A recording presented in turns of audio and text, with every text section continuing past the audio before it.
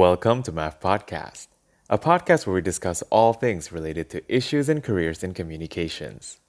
Math Podcast is brought to you by Maverick Indonesia, a communications consultancy company based in Jakarta.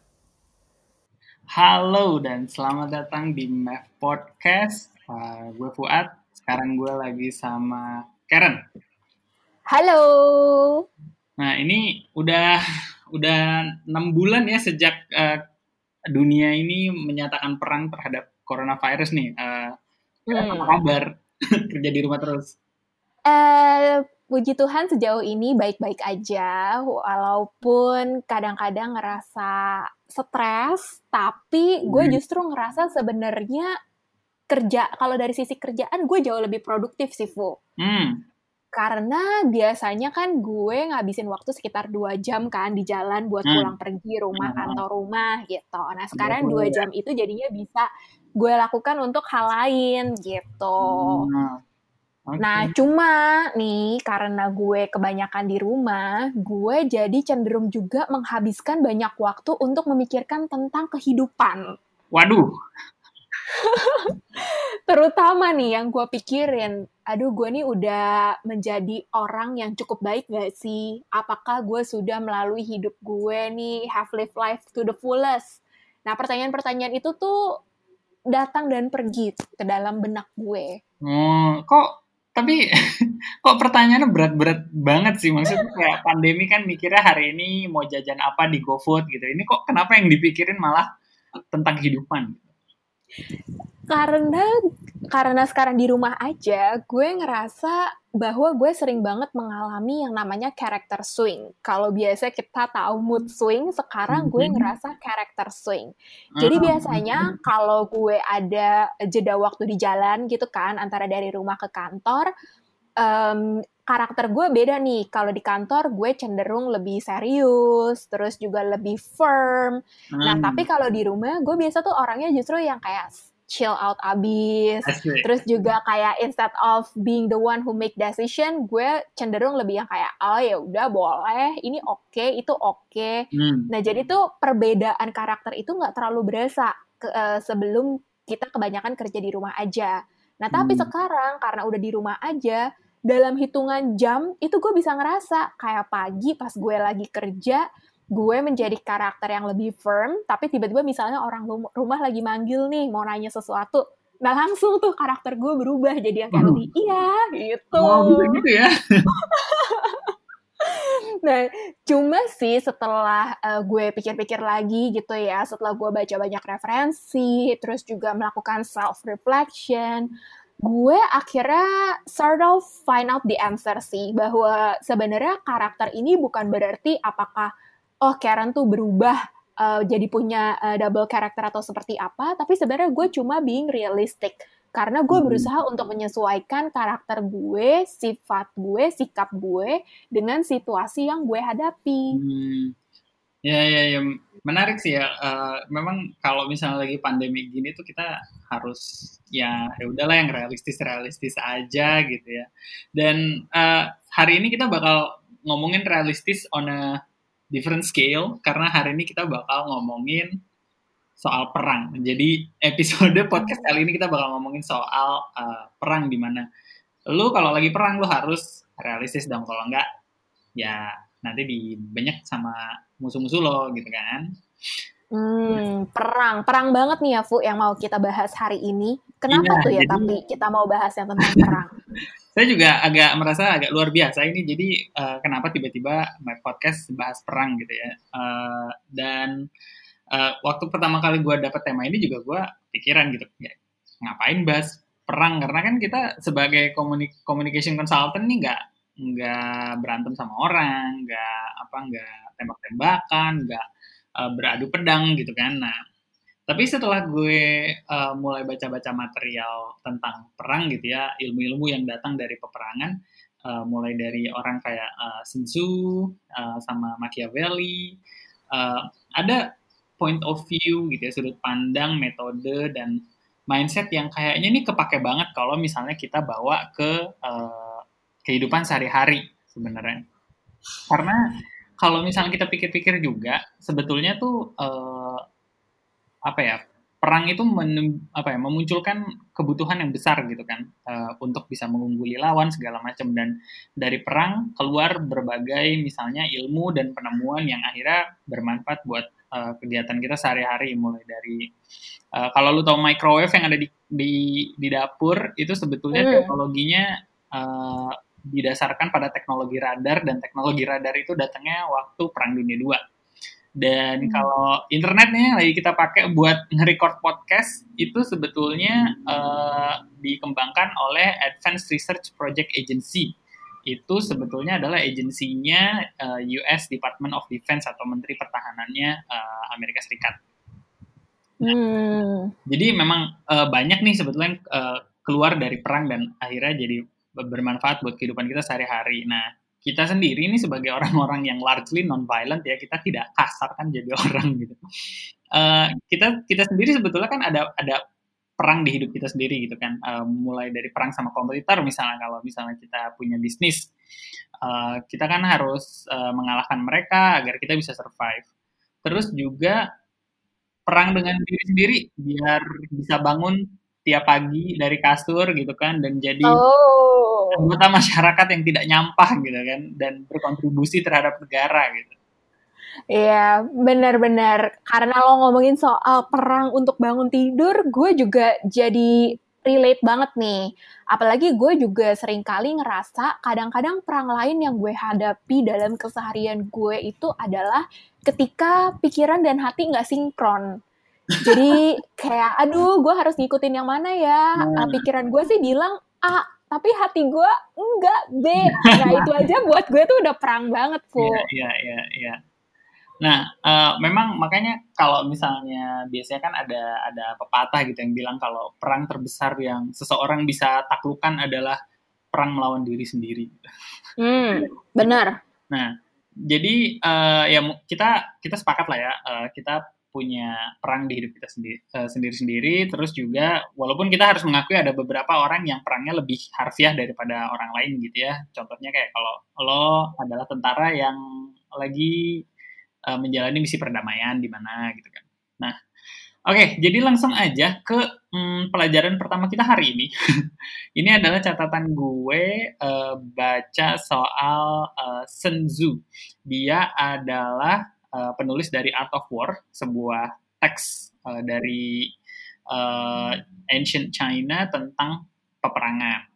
Nah, si Sun Tzu ini dia adalah seorang jenderal dan strategist. Mungkin kalau strategis tuh lebih ke urusan kenegaraan kali ya. Nah, dia ini melayani seorang raja dinasti di China, kan dulu dinastinya ada banyak ya. Nah, jadi kalau misalnya lo lihat si Art of War ini, kan mungkin lo udah pernah denger juga gitu ya beberapa kali di internet. Nah, Art of War ini tuh kalau misalnya lo baca bentuknya yang tidak diedit dan tidak dibukukan, itu tuh dia mirip Twitter thread. Benar, gue pernah lihat sih, dan gue juga emang sempat baca beberapa thread-nya. Nah, ini kan kayak sebuah utas gitu oleh Sun Tzu. In China. Nah, jadi ya mereka mungkin lebih hype dari kita ya sebetulnya dulu di ancient China. Nah, jadi dari teks Art of War ini ada beberapa pelajaran. Itu pelajarannya banyak banget. Cuma ada beberapa yang resonate sama gue. Yang pertama itu adalah tentang persiapan. Nah, jadi di Art of War, Sun Tzu bilang kalau persiapan itu segala-galanya gitu. Dengan persiapan yang baik dan matang, kesempatan lo untuk memenangkan sebuah pertempuran itu bisa tinggi banget, sampai ya hampir pasti. Jadi intinya lo bisa memenangkan peperangan bahkan sebelum pasukan lo mulai ketemu sama pasukannya lawan gitu. Nah, terus pertanyaan dari kita kan gimana caranya dong kalau gitu kita bisa memenangkan si preparation stage ini gitu. Gimana kita bisa menang dalam bersiap. Nah, Sun Tzu bilang kuncinya adalah lo harus tahu diri lo sendiri sama tahu soal musuh lo. Nah, kalau soal diri sendiri itu berarti kan ya soal kapasitas kita, kemampuan kita, dan kalau misalnya dalam peperangan ya kita harus tahu nih pasukan kita ada berapa sih? Terus kita punya nggak makanannya, logistiknya lengkap nggak? Terus kayak apakah pasukan kita sudah punya senjata atau belum gitu. Nah, kita juga harus mengetahui hal yang sama tentang lawan-lawan kita gitu. Jadi, apakah mereka senjatanya lebih bagus atau mungkin perisai mereka tidak sebagus punya kita gitu. Nah, dengan kita tahu kekuatan dan kelemahan itu, kita bisa memformulasi strategi yang cocok untuk memenangkan peperangan. Nah, kalau dalam konteks bisnis, mungkin ini kalau di kepala gue ya, bisa diterjemahkan jadi misalnya jumlah karyawan yang kita punya. Terus mungkin keahlian, terus juga pengalaman menangani kasus-kasus komunikasi tertentu gitu ya. Dan dengan pengetahuan ini, baik dari pihak bisnis kita dan pihak bisnis lawan atau misalnya standar industri gitu ya, kita bisa memformulasikan strategi bisnis sedemikian rupa sehingga kita bisa at least unggul dalam kompetisi bisnisnya gitu. Makanya sebetulnya kebiasaan untuk cari-cari hasil riset, terus laporan-laporan media terbaru tentang kejadian di industri, itu penting banget buat bisnis apapun sebenarnya. Nah, ini agak mirip sama credo kita di Maverick sih sebetulnya. Jadi jangan bikin asumsi apapun tentang diri sendiri ataupun tentang lawan, karena kalau misalnya lo bertindak berdasarkan asumsi, bisa-bisa lo dipermalukan. Kira-kira sih kayak gitu. Iya, benar banget sih. Mungkin kalau untuk kita nih yang sehari-hari, baik itu di comms industry ataupun itu di business as a general, kuncinya adalah kita jangan takut untuk mengakui ketidaktahuan kita gitu ya. Jadi untuk mengajukan pertanyaan, untuk tetap bersikap kritis, dan juga untuk selalu keep up to the trend gitu. Nah tapi Fu, kadang-kadang tuh ketika kita udah bersiap-siap sekalipun nih, kita udah memetakan oke, kemampuan kita seperti apa, orang-orang kita seperti apa, terus juga bisnis kita seperti apa, kompetitor seperti apa. Tapi ada aja masa di mana sesuatu yang baru, sesuatu yang tidak terduga, walaupun sudah kita plotkan berbagai skenario, itu tuh muncul-muncul aja. Nah, kalau kayak gitu kita harus gimana ya? Ya, mungkin kalau misalnya kasusnya begitu, mungkin kasus yang, say, we're facing an overwhelming force gitu ya. Kita tahu lawan kita gimana, kita tahu diri kita gimana, tapi ternyata lawan ya kekuatannya just too powerful for us to handle gitu. Terlalu kuat mereka. Nah, kalau kayak gitu ya dengan segala pengetahuan yang kita punya, mestinya menurut Sun Tzu kita tidak berperang. Jadi nah, ini sebetulnya pelajaran keduanya. Tadi kan pelajaran pertama preparation ya, persiapan. Nah, pelajaran kedua ini adalah being smart. Nah, tapi mungkin lo mikir lagi gitu. Emang hanya dengan jadi cerdas, jadi cerdik gitu ya, ala-ala kancil ya. Itu lo bisa mengalahkan misalnya kompetitor yang udah jadi market leader gitu. Nah, in a way, yes. Nah, tapi yang perlu diperhatikan adalah kita harus tahu nih, being smart itu berarti juga kita harus tahu pertempuran mana yang akan kita apa istilahnya ya, yang akan kita hadapi gitu.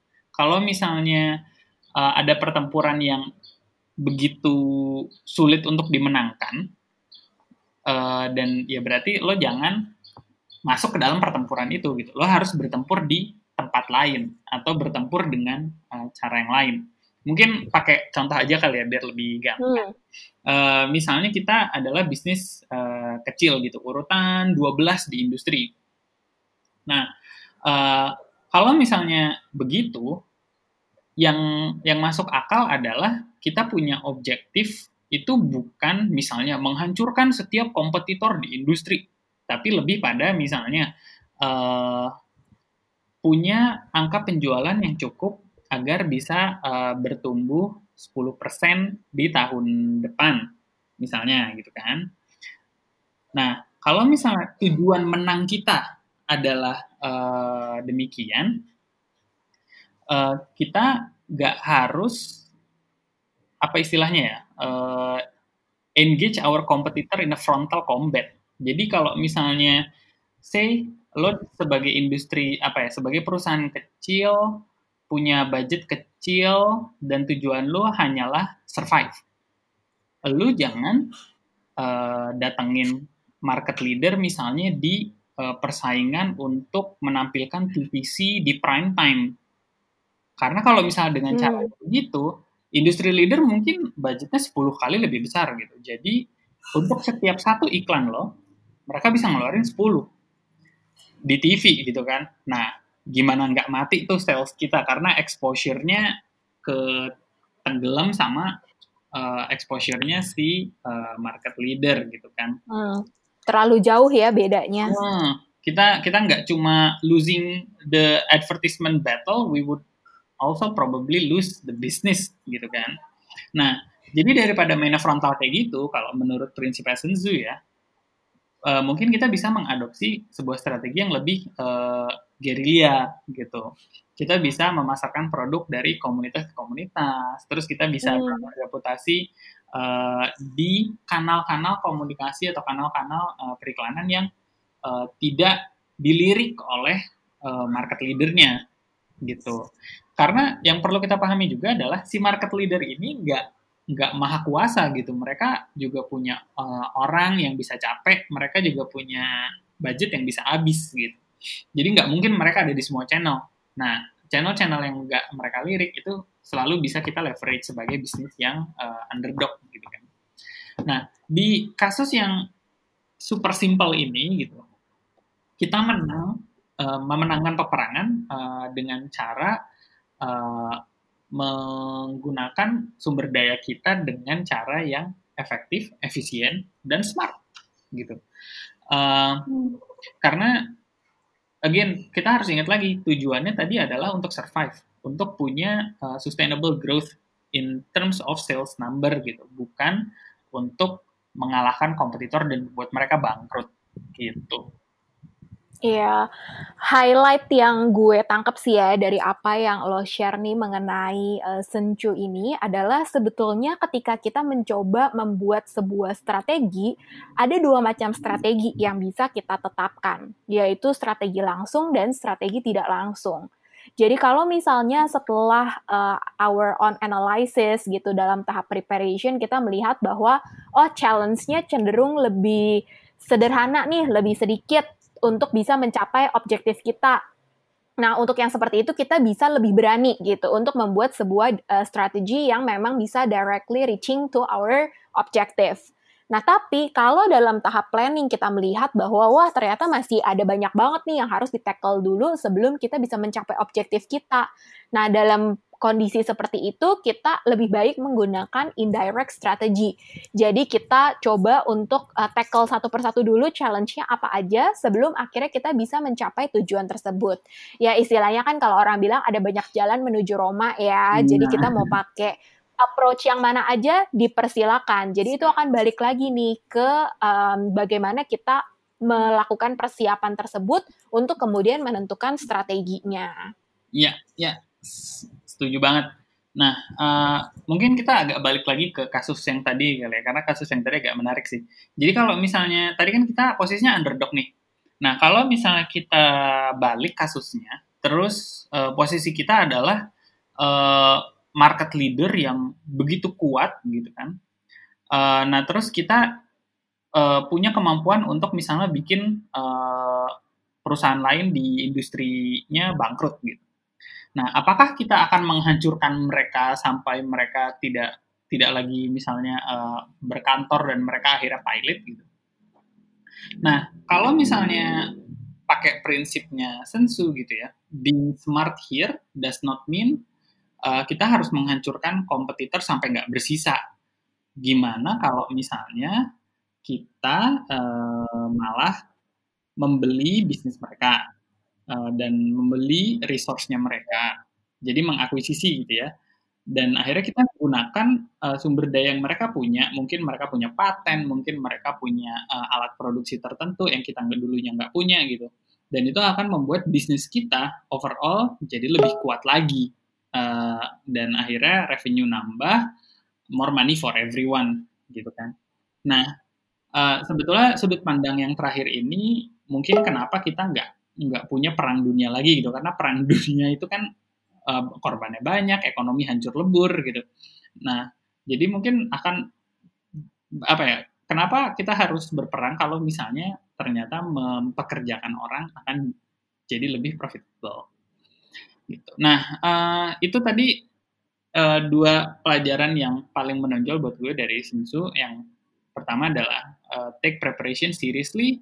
Kita harus serius ya dalam bersiap-siap. Dan yang kedua adalah kita harus memilih pertempuran kita dengan cara yang smart gitu.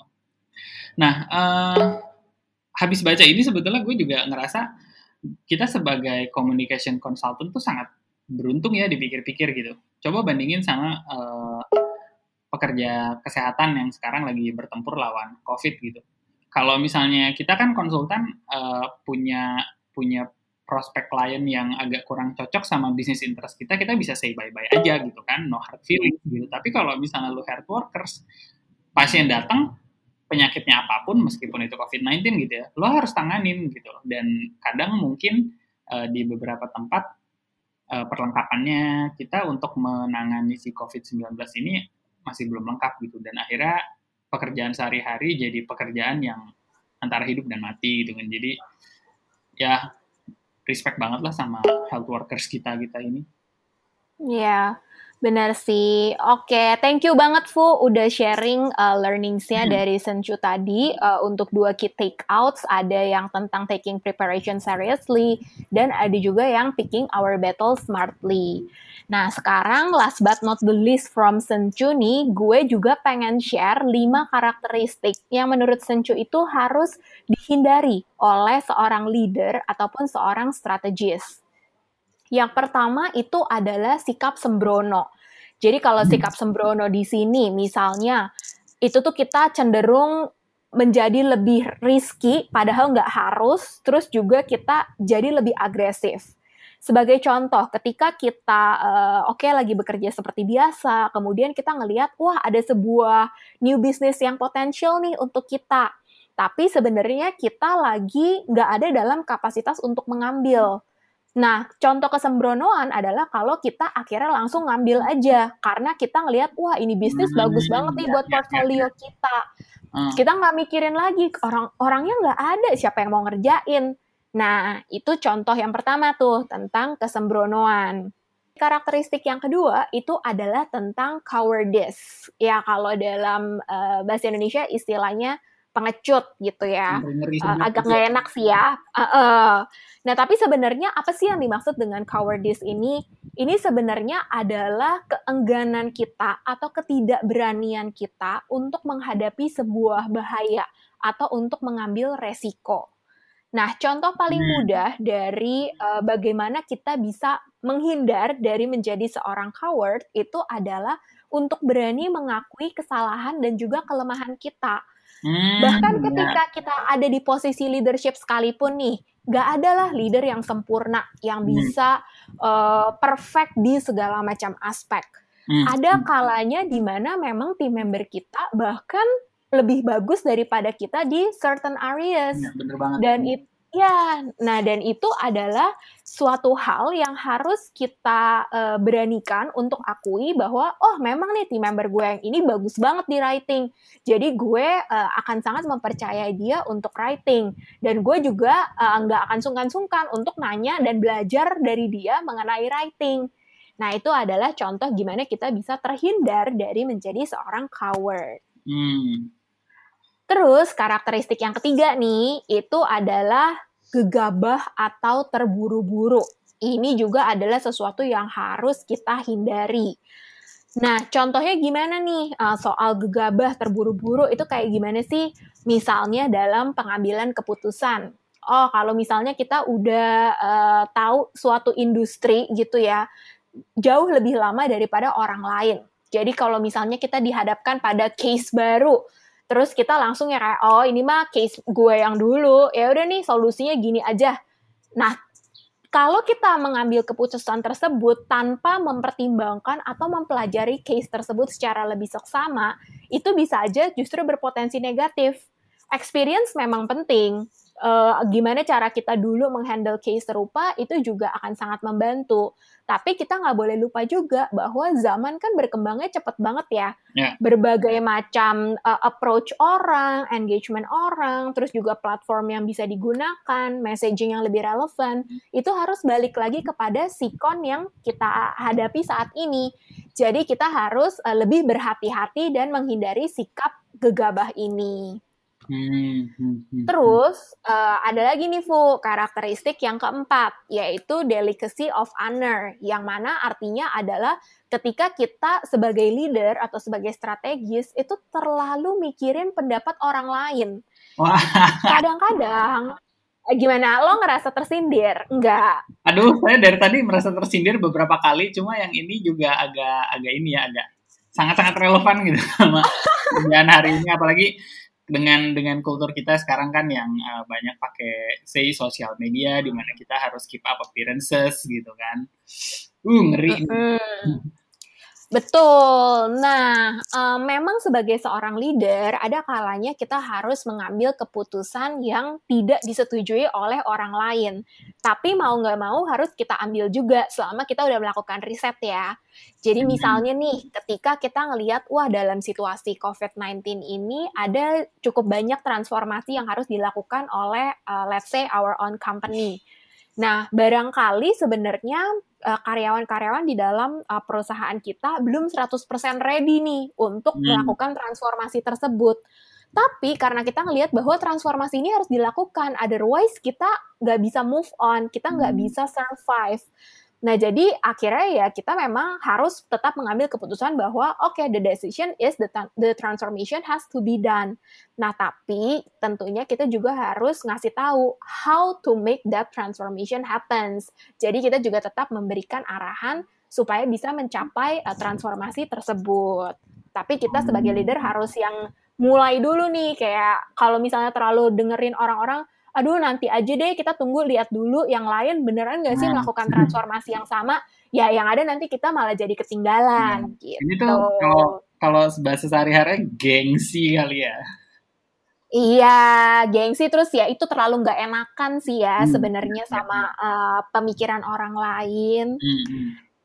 Nah, jadi itu tadi adalah 4 karakteristiknya, sembrono, cowardice, gegabah, dan juga delicacy of honor, yang mana harus kita hindari sebagai seorang leader.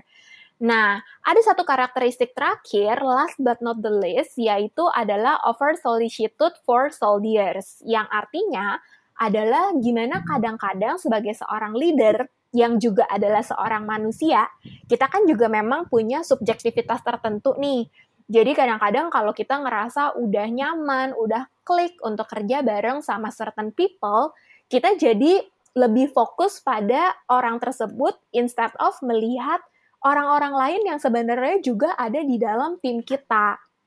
Nah, jadi ini sesuatu yang perlu kita sangat berhati-hati, bahwa subjektivitas itu memang tetap ada, tapi kita sebagai seorang leader juga harus bersikap objektif. Kita harus melihat segala sesuatu dari helicopter view, supaya kita juga bisa giving the right people to the right task, karena setiap orang kan punya strengths and weakness-nya masing-masing nih, dan justru challenge terbesar kita sebagai seorang leader adalah memaksimalkan strengths dari masing-masing team member kita untuk menutupi their own weaknesses, gitu Fu.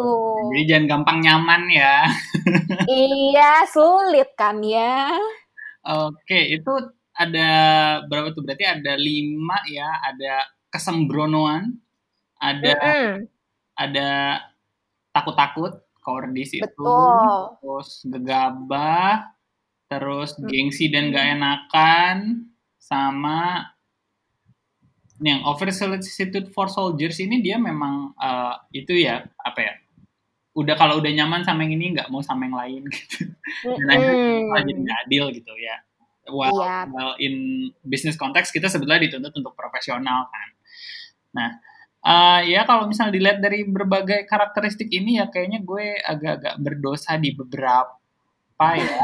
Lumayan. Aku pun seperti itu. Nah, kayaknya cukup nih kita bahas sensu udah lumayan banyak. Nah, mungkin Karen, kayaknya kamu punya kan catatan lain tentang another ancient guy with a violent mind who talks about war. Siapa nih orang kedua kita di episode hari ini? Oke, orang kedua yang akan kita bahas hari ini adalah Niccolo Machiavelli. Yang mana Machiavelli ini adalah seorang political advisor and theorist di abad akhir-akhir ke-15 gitu. Nah, Machiavelli sendiri terkenal dengan dua karyanya, yaitu The Discourse dan The Prince. Tapi hari ini yang pengen lebih banyak gue bahas sebenarnya adalah lebih ke arah perspektif Machiavelli yang mengatakan bahwa seorang politikus nih, karena waktu itu kan masih peperangan ya, era peperangan, itu politikus tuh nggak boleh 100% baik hati. Karena tujuan mereka untuk menjadi seorang pemimpin itu bukanlah untuk menjadi teman yang baik untuk semua orang, melainkan untuk menjaga kelangsungan hidup dari negara yang mereka pimpin. Nah, kaitannya nih dalam keseharian kita adalah ketika kita menjadi seorang leader, kita juga akan sulit untuk bisa berharap menjadi leader yang disukai sama seluruh orang. Awal-awalnya sih ketika gue sendiri nih, di hari-hari awal gue sebagai seorang leader, gue tuh masih percaya bahwa gue pasti bisa menjadi leader yang baik, yang tidak akan mendapatkan feedback buruk dari tim member gue, yang akan bekerja secara profesional tapi juga disayangi oleh seluruh tim member gue. Nah, itu adalah cita-cita gue di awal. Jadi ketika sempet tuh ada masa di mana beberapa orang abis itu ngomong ke gue, kok lu berubah banget sih? Kok lu nggak semanis dulu sih? Kok lu nggak sebaik dulu sih? Ya ampun, Fu, itu gue sedih banget sih. Waktu itu gue bener-bener merasa tertohok dan gue sempat mempertanyakan kayak, oh my god, beneran ya gue berubah sebegitunya? Dan gue juga jadi super duper khawatir gitu dengan kelangsungan gue sebagai seorang leader gitu. Nah, tapi setelah gue berusaha belajar dari leader-leader lain juga di Maverick, terus juga dalam implementasinya ketika gue memang dituntut gitu untuk menjadi seorang leader, gue tend to agree with what Machiavelli said. Karena nggak ada orang yang sempurna, balik lagi. Kita tuh pasti punya keterbatasan, baik itu dari sisi kemampuan maupun dari sisi resources. Sementara orang kan juga terlahir, tumbuh, dan berkembang secara berbeda-beda ya. Jadi apapun hal yang kita lakukan, pasti ada nih orang yang setuju dan ada orang yang nggak setuju. Dan keputusan apapun yang kita ambil, pasti akan ada pihak yang nggak suka. Nah, cuma kan at the end keputusan ya tetap harus diambil dong. Kalau enggak, nggak akan ada hasil yang kita capai juga gitu. Nah, jadi ya mau nggak mau memang sebagai seorang leader, ya kita harus menjadi orang yang lebih berani gitu untuk bisa, ya kadang-kadang ya udahlah orang lain mau ngomong hal-hal yang kurang menyenangkan untuk kita, ya apa boleh buat selama kitanya sendiri memang mengambil keputusan tersebut demi kebaikan bersama gitu. Oke. Jadi Karen from the sweetest person in the office to a Machiavellian ya. Menarik ini. Oh no, not really. Gue nggak se-ekstrim itu kok. Oke. Tapi I mean congrats sih. Akhirnya lo bisa membiarkan sentimen itu pergi gitu. Thank you. Iya kan? Maksudnya ya dulu nice to everybody, but today is a bit more pragmatic while still maintaining a good level of professionalism and working relationship gitu ya. I think in a way it's an achievement by itself gitu. Oke.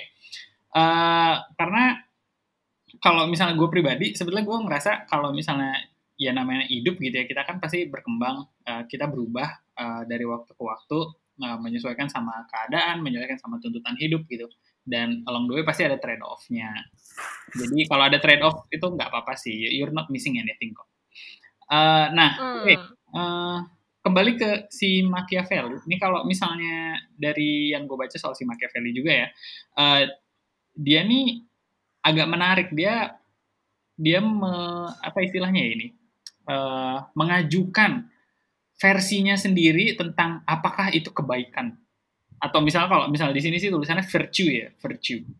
Nah, kalau misalnya kita tahu kan kalau dari ilmu agama gitu, kebanyakan dari virtue itu berarti ya you have to be good, you have to be nice, you have to help a lot of people gitu. Nah, si Machiavelli ini agak-agak istilah orang Sundanya mah mahiwal gitu ya. Dia arusnya sendiri. Apa tuh? Oh, arusnya sendiri.